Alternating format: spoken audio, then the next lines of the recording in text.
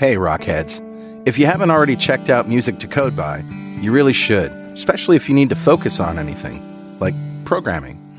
But it's not just good for programming, it's also great for kids doing homework, it's great for reading, great for writing, anything that requires your concentration. The results speak for themselves. I've got hundreds of satisfied customers. Go check out their comments at mtcb.pwop.com. That's mtcb.pwop.com.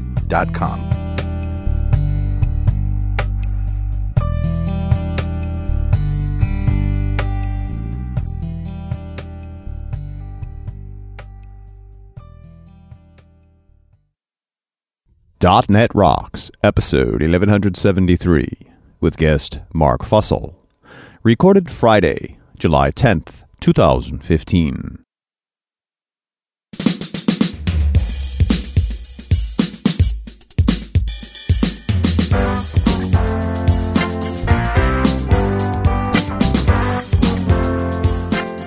Hey, it's .NET Rocks. Carl Franklin here. Richard Campbell here. And on opposite coasts of the U.S., of the States, as it were. Yeah, well, North America anyway. Close enough. Close enough. We're sort of like the same country, kind of. We all get along pretty well, don't we? Almost. Although we're watching the South now. We got some consternation in the southern United States. Yes. But that's all we'll say about that, because I really don't care to go into it. This is a .NET show. A wise choice, sir. Yeah. How you been? I'm having a great time, so much going on all at the same time. It's a really weird summer. normally stuff goes quiet in the summertime, but Microsoft's been making all these announcements around Windows 10 and Studio 2015. Like, it's the summer of continuous marketing, I think. We forgot about we didn't even talk about all the layoffs in the phone. I guess the phone is kind of done. I don't know where it is. It's been a steady conversation in Twitter for quite some time now. Yeah. Just what does this really mean? I'm just paying attention. Yeah. That's all I'm doing. That's all we're doing. Speaking of phones, I got something for you for Better Know a Framework. Awesome. So roll the music. All right, buddy. What do you got? I don't usually do this, but I'm going to talk about a phone. I'm going to talk about the LG G4. And not an Android user anymore, but I was. So go to tinyurl.com/LG4phone. Can't believe I got that one. And I just want to talk about this a bit. This review seems like, and this is a review of it, and it sort of seems like they're almost reluctant to say they like it. It's like, there's nothing spectacular here, but it makes all the marks, and they say it does what they claim it does, and however, let's just look at some specs. It's a 1.8 gigahertz Snapdragon 808 processor and 3 gigs of RAM, first of all. It's got a 16 megapixel camera, and this is the cool thing. The f-stop goes down to 1.8. Wow, that's really great. Yeah, so really good in low light. It has a laser-assisted autofocus, and it optionally captures truly raw photos. So that's only a handful of phones do that. The battery's removable, and it's about 3,000 milliamp hours, so about 8 hours of video on a single charge, which will get you, most flights. And that was based on their tests that they did. They gave it a 9.0. So while on one side of their mouth they're saying, yeah, it's okay, nothing spectacular here, but on the other hand, yeah, it's pretty good. They gave them the best score they can give. Yeah. It's like, right. Why aren't you being ebullient? Well, because it's pretty clear they're Mac fans, they're iPhone fans. Oh, interesting. But, whatever. I like my iPhone, but, those are pretty impressive specs, and I like to keep track of what's going on in other phone land. Yeah.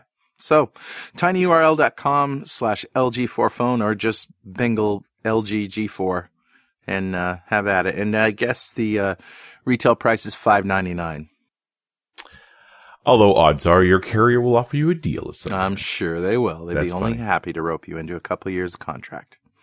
So who's talking to us, Richard? Grabbed a comment off of show 1143, the one we did with Mark Brown while we were in Scottsdale, if you recall.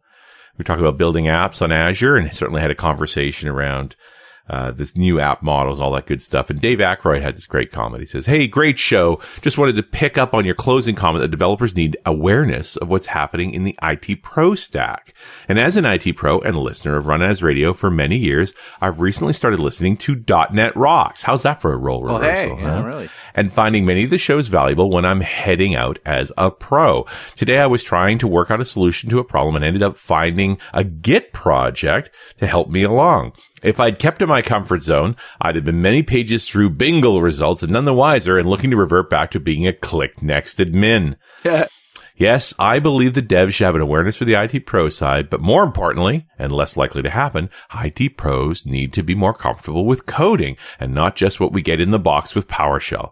Given the number of IT pros scared of putting down the mouse and diving into PowerShell, they won't even drop to a command line to do the exact same task in PowerShell.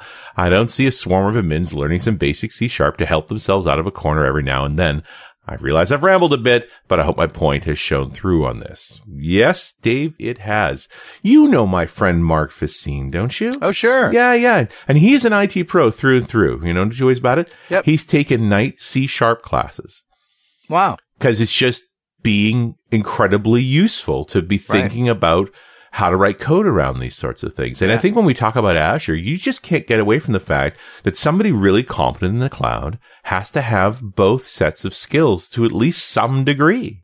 Yeah, they say DevOps, but it's turning into just regular old computing. Yeah. It's all coming together. Smart people. Yeah, right.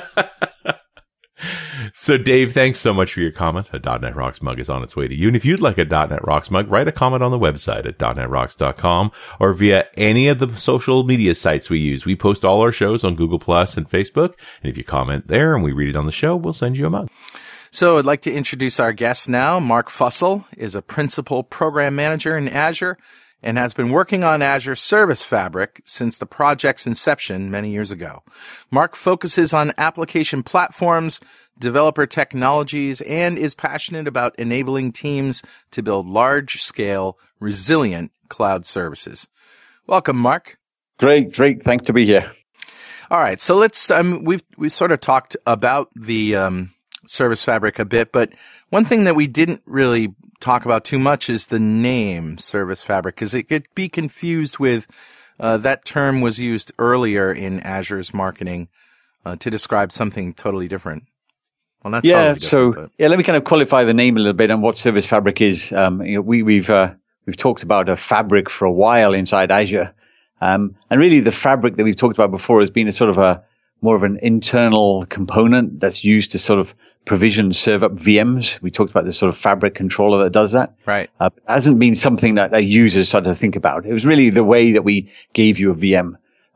Service Fabric is an offering where we actually allow you to build on top of those VMs and build services that build an application platform across those. And we talked with Scott Hunter about this a little while ago. Just bring us up to date in terms of what's up with Service Fabric.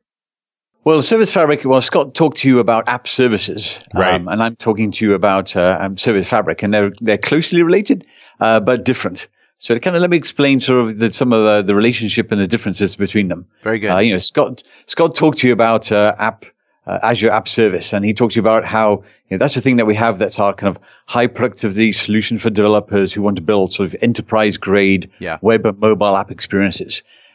It's a great platform for you to build, websites, your web applications, mobile applications, your enterprise apps that you want to do inside there.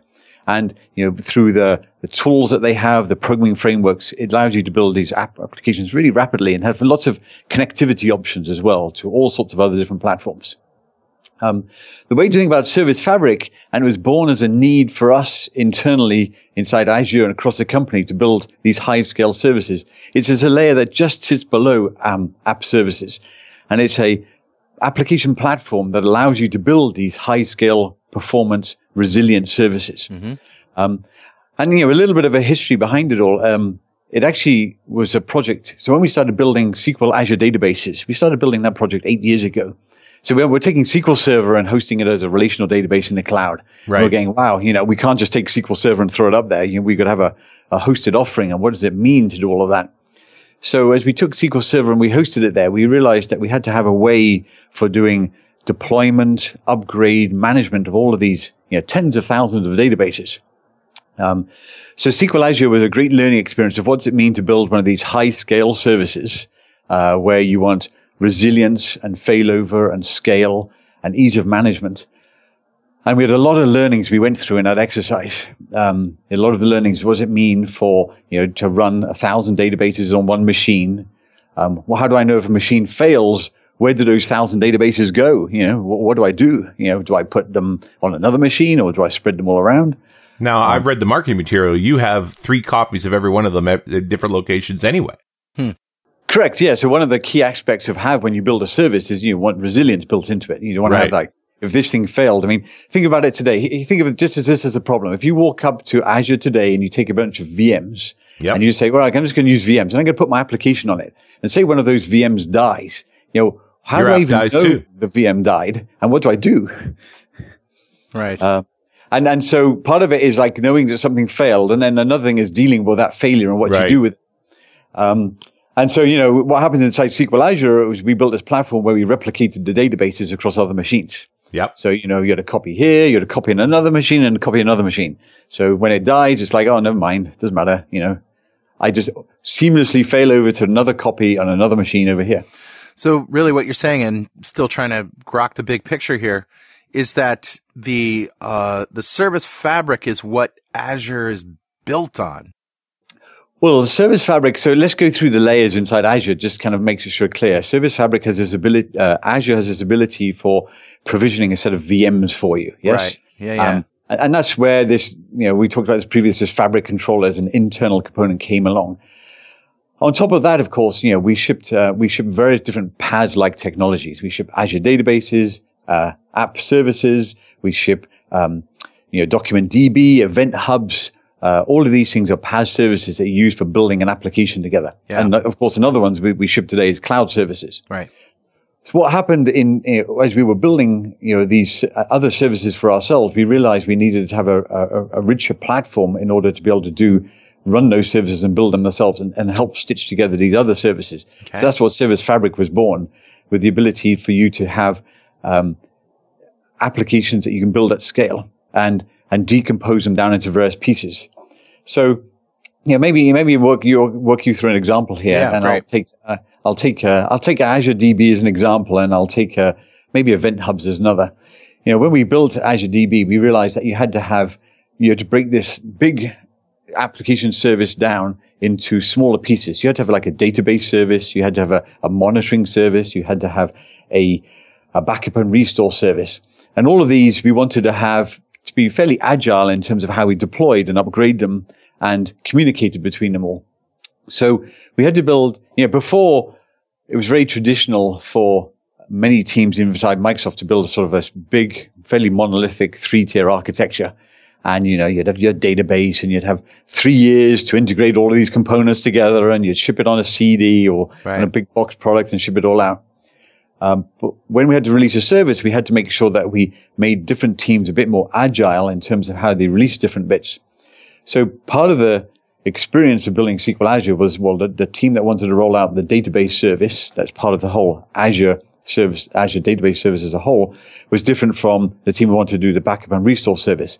So we had to build what's now kind of referred to in the industry a little bit as this microservices architecture, where your big application's broken down into smaller ones, and you can deploy small independent pieces of all of this.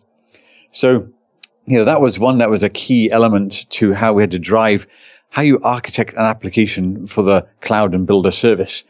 This decomposition of a larger service into smaller microservices. Going back to your big picture thing, there's various different PaaS elements together, and Service Fabric, helps as a platform to build these services. In some ways, you can think of this as a little bit of an evolution of the existing cloud services today. Yeah. In terms of how, we help you build services using that, but it's a richer platform, a more capable platform in terms of what it's able to achieve. Okay. So, just adding more features and adding more features on top of the services that exist to help us scale up and fail over correctly and all of that stuff. Well, and maybe this will help with some of our listeners in terms of giving an analogy to cloud services today. So, Azure shipped cloud services a few years back. In fact, it was the first thing we shipped inside Azure to kind of, here's how you build applications with that. But there's a few limitations with it today. The one that really annoys people is if I was to want to change a piece of code and push out a change into cloud services, it takes 15 minutes to reboot a whole bunch of VMs, deploy my code, bring it all back up again. And we sort of tied this sort of application to a single VM. Yeah. So there's this long deployment time. The other complaint that we also hear quite a lot is, wow, I've got this whole VM I'm running and I can only put one application on it. I have one application, one cloud service tied to one of those VMs. And boy, after a while, what happens is, say I just want to run 10 cloud services and I want to make them all resilient. I have to have, 2 of each one to make them resilient. So I end up having 20 VMs. So one of the key aspects that Service Fabric does as a platform that's sort of an evolution of what we do with cloud services today is, for one, it says, well, what I'm going to do is I'm just going to set up these pool of machines for you, which we call a cluster. Okay, so it's just a set of machines here. And now I can independently build my application over here in any framework I like. Service Fabric provides some programming model frameworks out of the box, but you can build it in Node.js, a web application, PHP, take your favorite framework. And then it'll deploy that application onto this cluster of machines. And the advantage of that is that you're just pushing an application onto a set of machines that have been pre-provisioned with all the right runtimes on it all. Yeah. And the second thing is that you start to get high density. So I can run thousands of applications on a machine. So the advantage that you have over existing cloud services is that you get this high density, faster deployment times, and more efficient use of your machines. Yeah. That's one way to look at it. The in-place upgrade pretty much guarantees zero downtime, right? Correct. Yeah. Well, what we also discovered when we were building things like SQL Azure was that, one of the key things that we had to do is we had to do upgrades across hundreds of machines. And we had to do upgrades at a very agile time frame. So we had to do each team. So the team that built like the little database component inside there, the team that built the database, the monitoring service, they all wanted to upgrade at different times. So, you have this key element. In fact, we discovered when running these large scale services that, what does it mean for, different teams to upgrade at different times? And so, a key aspect of the Service Fabric platform is it allows you to do rolling upgrades across these set of machines with no downtime and make sure you have all this availability of your service. At the same time, Team A and Team B can roll out their changes to their different pieces of the overall service. So, that was another key element that we learned in terms of providing this sort of agility of pushing out new features, fixes to a different sort of platform. So what's happened inside Azure as a whole is that we built this Service Fabric platform first for our own use. So, we have SQL Azure that runs on this. We have many of the core services inside Azure itself, like networking stack. And Cortana too, right? Doesn't Cortana run on it? And Cortana does, yes, as well. The back end of Cortana. In fact, Cortana is a great example of why you need a sort of a platform that runs at this sort of scale to be able to deal with these sort of events. If you think about what Cortana is at the back end, they have a set of machines, a cluster of machines that spans across 3 data centers. They have about 150 machines in total. They have run this service which allows you to take all the subscriptions that you have from your phone. Yes, you might have a subscription that goes, tell me if there's a traffic event 40 miles within my radius, or tell me if there's a flight delay that's going to happen on these 3 sets of flights. So it takes all of those, and what's happening then is lots and lots of data events are coming in from different feeds, traffic, finance, blah, blah, blah. And you run all these rules, and all these rules on these subscriptions hit against those particular data feed events and send you notifications. And so one of the key elements you have is that, if any one of these machines dies, it doesn't matter, we'll fail over to another machine where all your rules are still there to run. And it has very low latency characteristics. So evaluating all these rules has to be fast because, you don't want the traffic alert to come, 10 minutes later after you've just run into the traffic jam. You want it to be faster now. So Service Fabric provides this very low latency, high throughput type platform for dealing with things like Internet of Things scenarios, IoT scenarios, ingestion of lots of data, things like this. And this was another thing we experienced. This portion of .NET Rocks is brought to you by Stackify. Stackify fully integrates application performance management with error and log management in one platform. Capture performance issues as they happen without having to wait for them to reoccur. A cost-effective and lightweight agent provides you code-level insights. Try Stackify now for free and get your copy of the hilarious Developers Against Humanity card game once you activate your account. Use the link bit.ly/netrocks to get your free game. Is the Service Fabric really applicable to, less need for scalability, smaller runs or is it, do we really need to have some big traffic in order to get the most out of it? I mean, is it going to buy me anything if I've got, maybe 50,000 users? Yes. So, this is one of what we're seeing effectively as we look across, the industry as a whole. What's happening is that there's been a lot of lift and shift of my existing on-premise applications into the cloud, where I sort of take this application and dump in a bunch of VMs and get it running and going. And That's a great first step. But what's happening now is that many companies are coming up to us and going, yeah, we realize now that was a great first step, but it's still really hard to manage. Yeah. It's still really hard to upgrade. It's still really hard to deploy. In fact, the nightmare for most companies is effectively the upgrade management of this. Yeah. Although they've moved it to the cloud, they still have to talk about downtime for their service on a Sunday afternoon for 3 hours where they take it all down and do all these upgrades. Problems of success. Problems of success, yeah. Yeah, and I've done updates where, one of the nice things about living in the cloud is you're not constrained by hardware. I don't have to repurpose hardware. I've been setting up a new set of VMs for the new version of the app, and then we've been flopping the DNS over. But even that takes time. And cleaning out transactions, like you're midstream of an e-commerce transaction under HTTPS, you don't want to change machines. Bad things happen when you do that. Correct. Yes. Yeah. So, all of this was born of our own learnings. Let us take another example. Actually, Skype itself, yes, or what was previously called Link, or Skype for Business, as we call it now. Yeah. That was the many things that might be Skype. At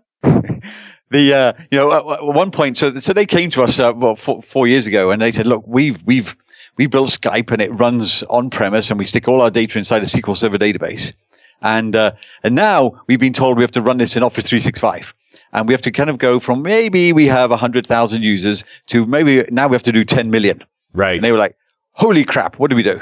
I like it when a Microsoft person is scared of that too. Yeah. That makes me happy, actually. Yeah. So, we said, well, you got to think about scale and, lots of users running at the same time and, just scaling up your database, because they'd been like throwing money at their databases, gets bigger and bigger. And it's like, well, you scale out your back end. Yeah. But, you've also got to think about what's the upgrade story for a service that can never be down. Yeah. And they went, oh, yeah, we get it. We can't take all the databases down on a Sunday and those stuff. We have to have this service now that runs on, instead of 3 machines typically, or 4 machines, now it runs on about 50 or 60 machines. Right. Mm-hmm. So they had to rethink Link. Yeah. It's like, oh, right. Okay. So, I have to have a service running now. I have to have, I have to partition all my users into different, groups of users. So they did in partitions of 10,000, things like this. I had to make sure I have a platform that allows me to have, they actually did their conferencing service and a few other services they built on Service Fabric. And because Service Fabric runs on premise, by the way, it'll run not just in Azure, it runs on Windows Server. Nice. In fact, it's going to be built into the next version of Windows Server 2016. They were able to, re-engineer their app. And now, of course, they have this scalable architecture that helps them just add more machines and scale out and scale down. So going back to your original question, is like, does it apply when you start small? Yes, you can start with 3 machines. So it may apply, and it may take a lot of management off of our plate. What's the cost associated with it, as opposed to managing it yourself on your VMs? Well, what we see now is a lot of this. I've had a big conversation about. We have a lot of push around what people call containerization and managing their own services and Docker and this sort of stuff. And most of that is sort of a reflection of like VMs alone are just a complete pain. Yes. And I now have to do things more to help me not only get my identity on these VMs, but just manage my deployment of things. Yes. So what effectively we're noticing inside the industry is that, people want the ability to build, services that they can run, that they can do easy deployment for and upgrade.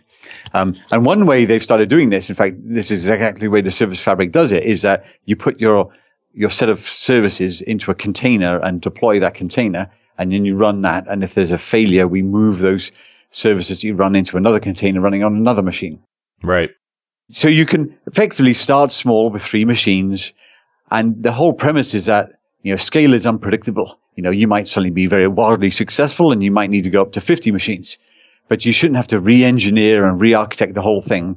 You should just be able to add more machines and let the platform take care of the scale out, the failover, the management, the discovery. So you're saying I really don't have to write any code into my apps to understand we're failing over or we've been scaled or anything like that? Correct, to a large extent. So, what happens is so Service Fabric actually provides you with a couple of different programming models, although you can bring your own. And when you write your code, you don't have to think about failover and replication. You just sort of write your code and say, look, I've written a piece of code here for my service. I want Service Fabric to go off and deploy this. I want Service Fabric to replicate the data and make it highly available. If this machine fails, go and discover another machine and run it there for me. Let new requests come in there and attach to that. And and my code has a version deployed with it. And if I change it from version 10 to version 11, just go off and find it, download new bits, copy new bits from the machine, start it all up again, and, deploy the new bits for me. All of that's done. You just basically have to write your code and say, let Service Fabric take care of it. But my experience has been, having done these kinds of things, is I've also got to take that machine out of the low balance pool until its upgrade's finished. And often I end up with a split pool because I have machines running the new version and machines running the old version. And you gradually take new traffic onto the new version while the old version is still wrapping things up, and you can't finish until all the work's done. Like, there's a non-trivial amount of code. How are you just going to automate all that for me? Well, this is exactly what Service Fabric effectively does. It says you define this thing called this application that consists of a set of your code packages. And then because your application is naturally resilient because of the programming models that you used, you say to Service Fabric, look, here's my code, go and run it all. Well, because your code, effectively what we've done is we've democratized high availability. Yeah, we've taken this high availability technology that typically you put inside databases and is the realm of there, and we've put it directly inside your app. So now, when you download your new bits, we know that your app is resilient. So we can take down this particular replica of it all, copy new bits there, bring it back up, check its health. Like, you can describe this health policy. If my app comes back up, it's been running for at least 2 minutes and it sent me this ping message, it's healthy. Go on and do the next app. So you can define all that yourself. And then we'll move on to the next one. But no time is your app's data lost. It's always resilient. Right. Yeah. It's just figuring out who's doing what workload and when. And another aspect of this is this elasticity, which is, for me, been one of these great holy grails of how do you actually automate elasticity? Right now, most of my customers using Azure, whether they're doing PaaS or IaaS, just over provision for peak, because it doesn't cost much to have unused machines sitting around. Correct. Yes. And in fact, one of our biggest learnings from SQL Azure that we learned over the years was, running a service that's cost effective, and, effectively being able to scale down the number of machines we have, as well as utilize the machines at their most efficiently. I mean, it's truth be told that when SQL Azure first came out as a service, it wasn't the most cost effective for Microsoft, put it that way. Yeah. Right. That's true. I've heard stories. Yeah, we heard stories. Yeah, good job. There are other products creating money. Yeah. But now it's actually, as we've tweaked over the years, the way we do the way we do placement of all of these pieces of code, which we call services. Think of SQL Azure has some databases that are gigabytes in size and some that are teeny little few megabytes in size. But we can look at a machine. We can look at a particular service that you've written, just your piece of code, that is, and we can go, oh, here we know the memory usage of this machine overall. We know the memory usage of each one of your services. We can put 10 big ones here, 3 mediums and 1 small. Or we can move some other workloads on or off all these machines. So it's like a packing problem across those set of machines. Fascinating. At the application level, yes? Yeah. Hey, Richard. Yeah, buddy. Guess what time it is? It must be that happy time again. You got it, man. It's time to ask Cortana how to move all my VMs to Azure Service Fabric. Oh, she says, if I catch you anywhere near my house, I'm going to drop your tables, dude.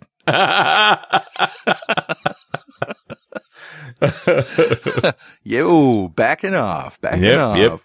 It's actually time to give away a Component One Studio Enterprise to one lucky member of the .NET Rocks fan club.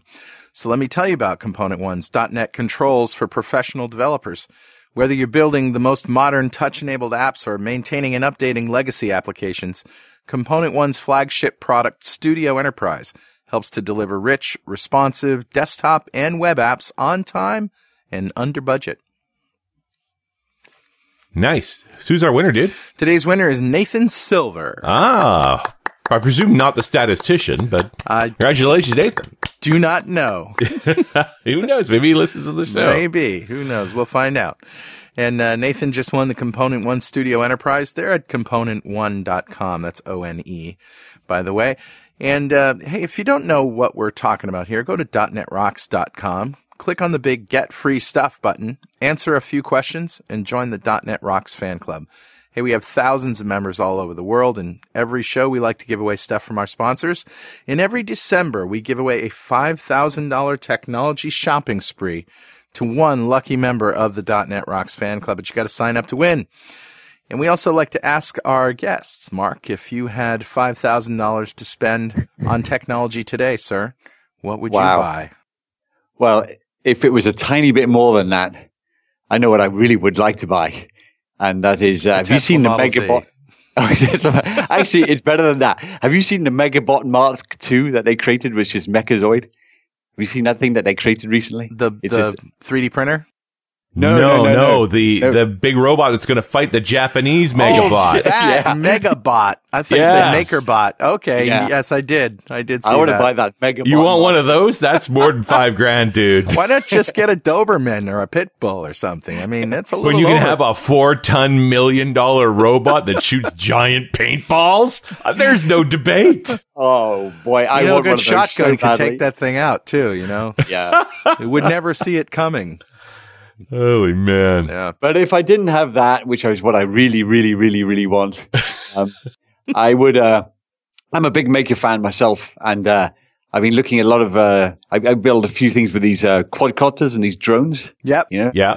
And, there's this guy in this movement at the moment where people are building drones and they're making replicas of Star Wars, vehicles. So some guys built a Millennium Falcon, another guy's built TIE fighters, another guy's built speeder bike races and all this sort of stuff. So I'd love to have a Millennium Falcon quadcopter drone that I can fly around. Wow, that's great. So much fun. There's been a big trend lately for our guests to say, I want to buy as many Raspberry Pis as I can and, give them to a school or something. And there seems to be a lot of that going on. But quadcopters too, when you talk about inspiring kids to develop. Well, you've done this, Carl. Yeah, I have. Yeah, that's I say I'm going to talk about programming, then I pull out a quadcopter and they go nuts. Yeah. Oh yeah, I love those things. So much fun. And then, then they tell me to write a program to make it bonk into Billy, give Sally a haircut or whatever. Kids. Awesome. So is there a programming model here for Service Fabric that I should know about as a developer? Yes, there is. In fact, one of the things about Service Fabric is we've got two very easy to use out-of-the-box programming models that help you build your applications. So, I've been talking a lot about scale and reliability and all this sort of stuff. And the picture I'm trying to paint here is the fact that, at some point, as you think about your services that you want to run inside Azure, you've got various different options to build them on. And you typically combine a set of things together. You take event hubs and you take some back-end services, you take some websites and put them all together. And Service Fabric helps you sort of stitch those all together. And it does that by helping you write your own services in two out-of-the-box programming models that we provide. One of the most interesting ones is one that we call actors. And an actor programming model is kind of a very 1970s thing. It's been around for a while. Yeah, sure. What actors are is that you can think of this, if you want to it's just like a .NET object. Yes. Think of me as a piece of code that I want you to run, and I want you to make it highly available for me. And if I want the state managed with it as well, and I want maybe 1,000 of them, I maybe want 10,000 or create 10 million of them.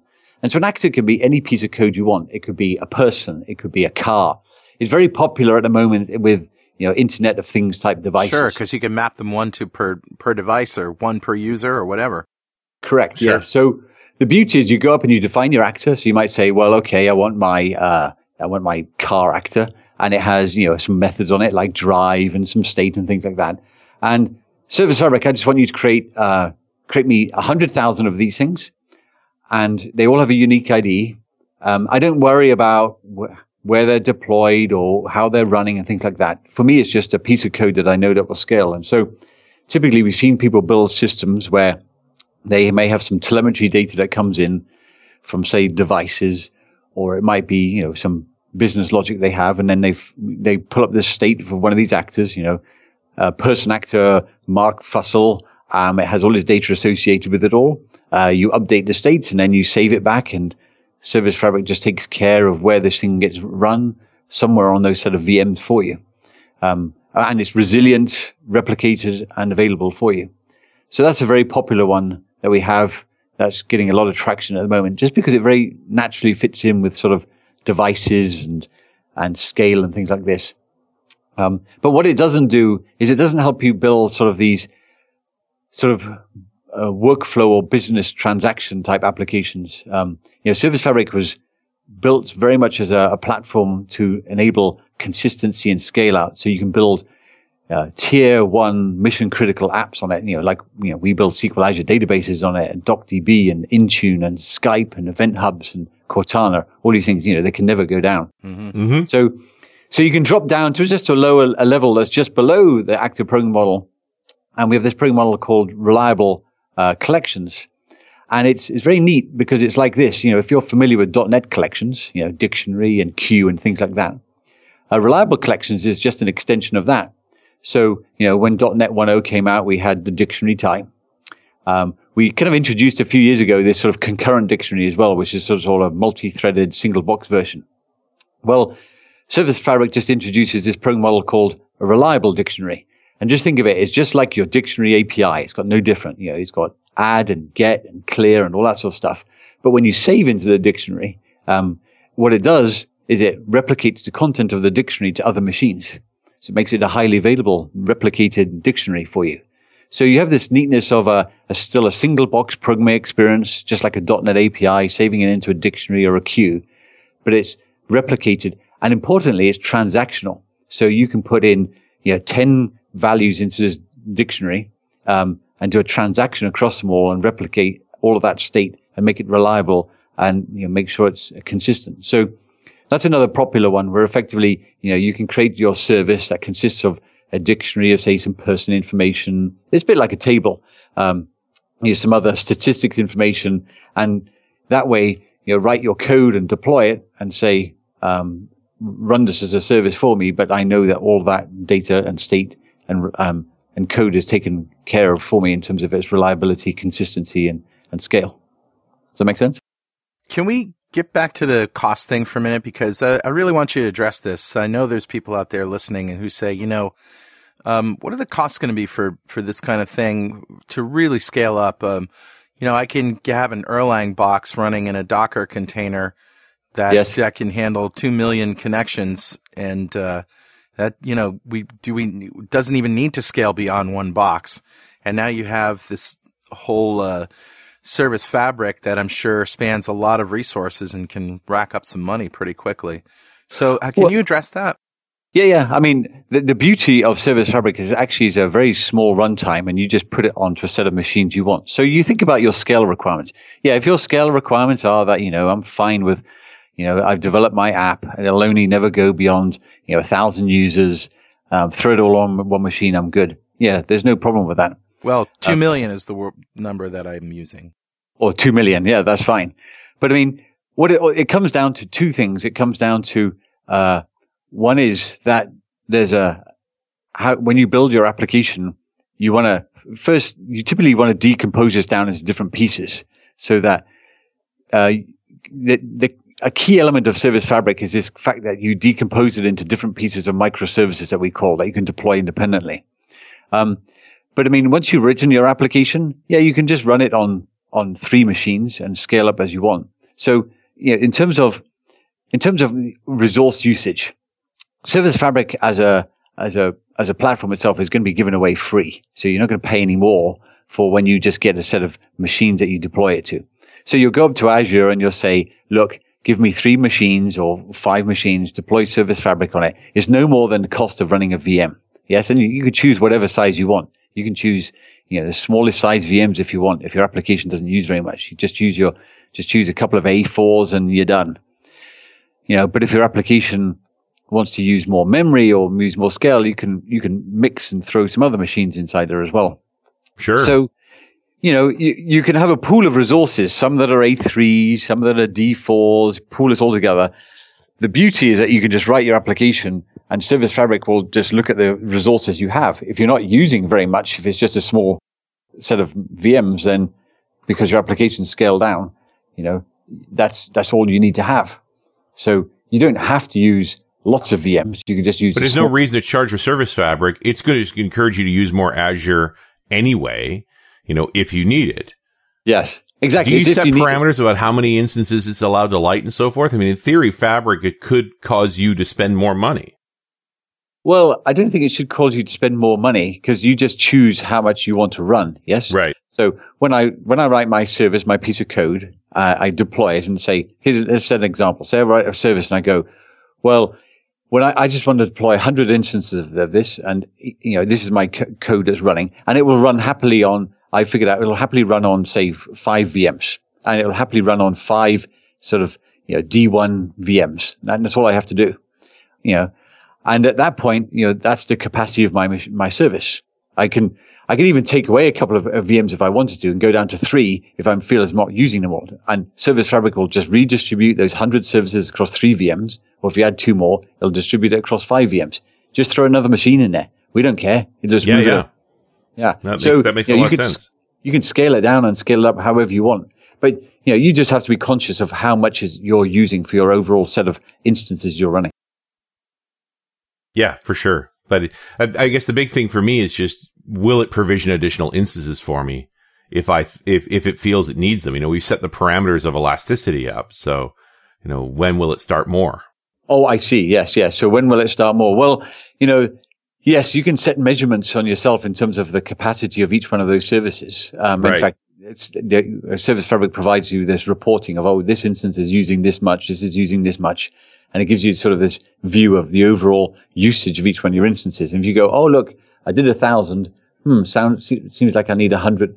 Or say I did 100, yes, and I need 50 more. So it's like, okay, give me 50 more.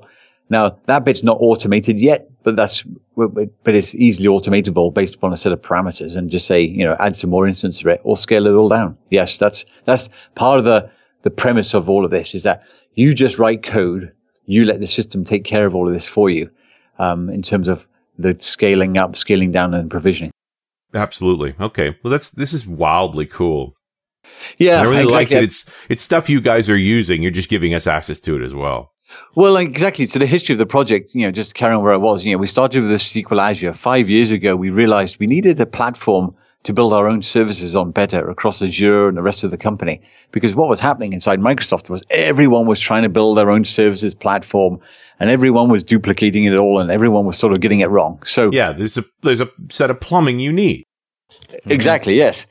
So Service Fabric was that plumbing that we put together to say, look, stop everyone trying to build it in different ways. And when you start to build a service, whatever that service is, in many ways, think of app services. That platform that Scott Hunter talked about is built on top of this. Yes. Yep. In terms of how it provides their service. And so Service Fabric provides this plumbing, and so you're at a lower level, but you have the customization that you want to have. But you're not at the VM level where you're just in crazy land. Yeah. Yes. Right. Sure. So you sit in this, and so, if you want, if you want high productivity, yeah, go and use app services. That's the best place to go. If you want pain and suffering and torture, go and use VMs. Yeah? I love it. Yeah. But, there's a value to VMs. It's better than owning the hardware, but only just. Well, so the beauty of Service Fabric is actually, it is your VMs. So you take your VMs and we just put this runtime on it to do all this management for you and scale and things like that. But you can still go into your VM and run anything else on it you want. And there's also a story for sort of a hybrid Azure and on-premise with Service Fabric as well, right? Sure. Oh, yes. Yeah. I mean, one of the biggest pain points that happened with Azure was that cloud services was this sort of bit of this lock-in model. You wrote your application, you run it on cloud services, it'll only run on Azure, and then you're kind of, you're fixed there. Yeah. Service Fabric is going to be made so available. We're so keen to make it available to everyone that we're actually putting Service Fabric in the next version of Windows Server 2016. Wow. We're also going to offer it down level on Windows Server 2012 R2. And so your application, so what happens is you set up a set of machines, a cluster on premise, or you can set up an Azure. Your code that you write against the active programming model or this reliable services programming model is no difference, and you can deploy it either on premise or in the cloud, or you can have this mixed cluster of the two. So if I'm running it on premise, there's a lot, under the scenes of this fabric, there's still all these mechanisms that actually light up VMs and so forth. Like, what am I going to have to do to have that elastic effect or the clustering effect on my own hardware? Well, I mean, what happens on premise is that, there's two ways to look at this. First is that, what happens is that you can deploy this. First, you could just deploy Service Fabric on raw machines if you want. Right. Just there on raw machines. Or, the direction that's actually gone is Microsoft announced this product called the Azure Stack. And the Azure Stack takes advice, think of Azure Stack as the Azure equivalent on premise as a product you can buy, where it'll take care of the provisioning of VMs and the management of all those VMs for you through hypervisor on premise. Right. Gives you all that capability. Well, then all that happens is your Service Fabric just runs inside those VMs. And so you just say, well, rather than just having it on raw machines, just give me Service Fabric running inside those VMs. And the Service Fabric as a platform takes care of the fact that, if you need another VM with Service Fabric deployed, it'll spin one up. And if you want to take one off, it'll spin one down. And so the Azure Stack is the equivalent of effectively having that fabric controller that we talked about originally, sort of on-premise, managing the VMs for you, in which you can run anything that you want. But if you put Service Fabric in there, it gives you this PaaS abstraction of how you manage the applications you built. Right. You did say there was Visual Studio integration too, right? Yeah, correct. Yeah. So, with the release, today, just so I'm clear with everyone, what's happened is that we announced Service Fabric at Build, this year.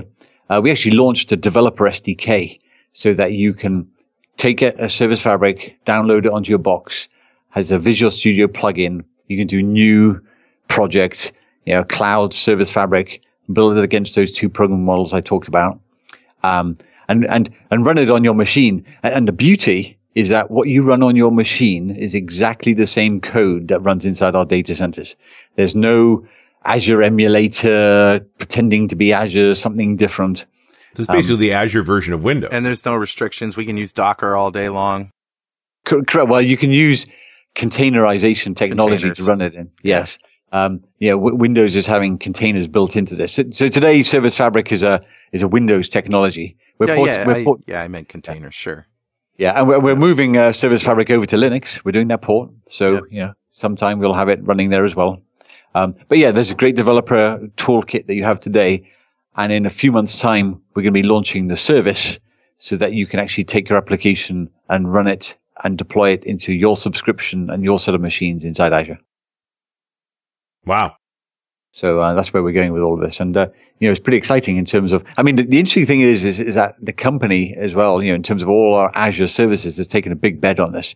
We have Azure databases running on this, DocDB, Event Hubs, Intune, Cortana, most of our internal Azure services now that we have are building on this. And so, and when you run it on a local box environment, it's like having a mini data center on your machine. You know, you have 5-node cluster. You can test it all on. It runs all there. You can set up your machines inside Azure and deploy it there, or you can have a couple of physical machines in there and deploy it there. And it's this ability to write an application and move it between these different environments, and yet have all these characteristics of not having to care about I just care about my app and not having to manage the infrastructure. Right. So, you know, it's pretty, Microsoft itself has taken a big bet to make sure that this is the direction that we're using to build our own services. Fantastic. And what about a hybrid mode? Could I be using some on-prem instances and also branch into Azure itself if I need it? Yeah. Well, I mean, you can, yes. I mean, we haven't yet set that all up, so you can do that easily. But, Right. But if you just have network connectivity between Azure and on-premise, you can do that, yes. So, Mark, for our listeners, who's the person right now that needs to sit down and learn Azure Fabric? Yeah, that's a good question. The way I think about this is that, you know, it's a platform that sits below app services, where if you're really trying to build a productivity application and you're trying to get an enterprise mobile website application, you think about app services. But if you're trying to think about how you build, you know, a service that has reach, and really what we think about here initially is sort of ISVs and people who are trying to build a service offering on something that they already have running on premise. seriously scalable. Yeah, seriously scalable, mission critical type things. Now, it doesn't have to have your massive scale. It can start off small, but that's the focus that we have. And, you know, as a result, it's very customizable. So you can build, you know, you typically thinking about, I've got some product already, or I want to build a service. And I know there's a lot of complexity of running it at scale, that all the difficulties of managing it all. I've got to pick something. There's a lot of interest nowadays in terms of technologies and open source technologies that are running on Linux. Things like Docker and Mesosphere and Zookeeper and these things allow you to build these platforms yourself. And so, you know, that's really where we're looking at. We're looking at, you know, ISV type customers, or and slightly more advanced developers who are trying to offer a service that runs to reach, you know, and the reason why they want to build this service is they want, you know, broader reach, because they can now release their service in Brazil and all different parts around the world. Plus, of course, you know, they don't have to ship a CD to all their customers. You know, they can offer it as a service. Mm-hmm. So that's the way to think about it all. And it's particularly customizable, but at the same time, you know, not the pain level we talked about with VMs. So, for example, you know, if I want to use those runtimes that we talked about, the Service Fabric provides, I can do that. But if I want to build Node.js as an application or ASP.NET and deploy a website into it, yeah, you can. Service Fabric will deploy it, upgrade it, manage it, and will take care of all of that. So, you know, that's the way to think about it. I get it. And, you know, to just come back to my other question about cost, it really doesn't add anything to the cost. I mean, compute is compute, right? Correct, yes. Yeah. You just pay for the machines and network you use. And so you're basically getting all these great management services for free. Yeah, exactly. I mean, sure, take on that problem yourself, but, you know, most people don't want to fight with building a platform to manage all of their infrastructure. Yep. They want to build their application logic themselves, and, you know, focus on that's the problem.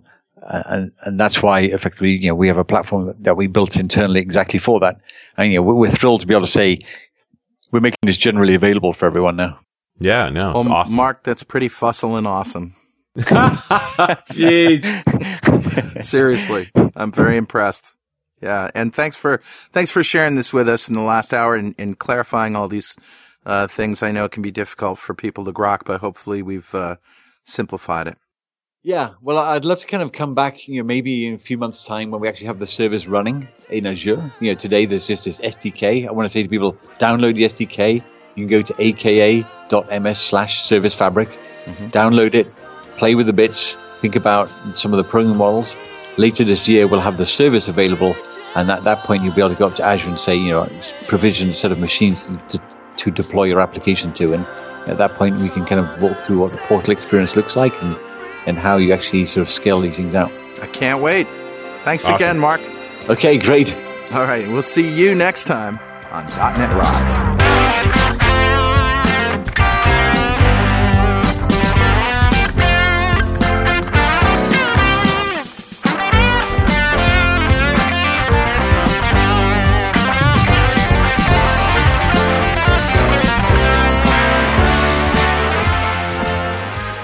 .NET Rocks is brought to you by Franklin's Net and produced by Pwop Studios, a full-service audio, video, and post-production facility located physically in New London, Connecticut, and of course in the cloud.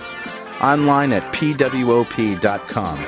Visit our website at dotnetrocks.com for RSS feeds, downloads, mobile apps, comments, and access to the full archives going back to show number 1, recorded in September 2002. And make sure you check out our sponsors. They keep us in business.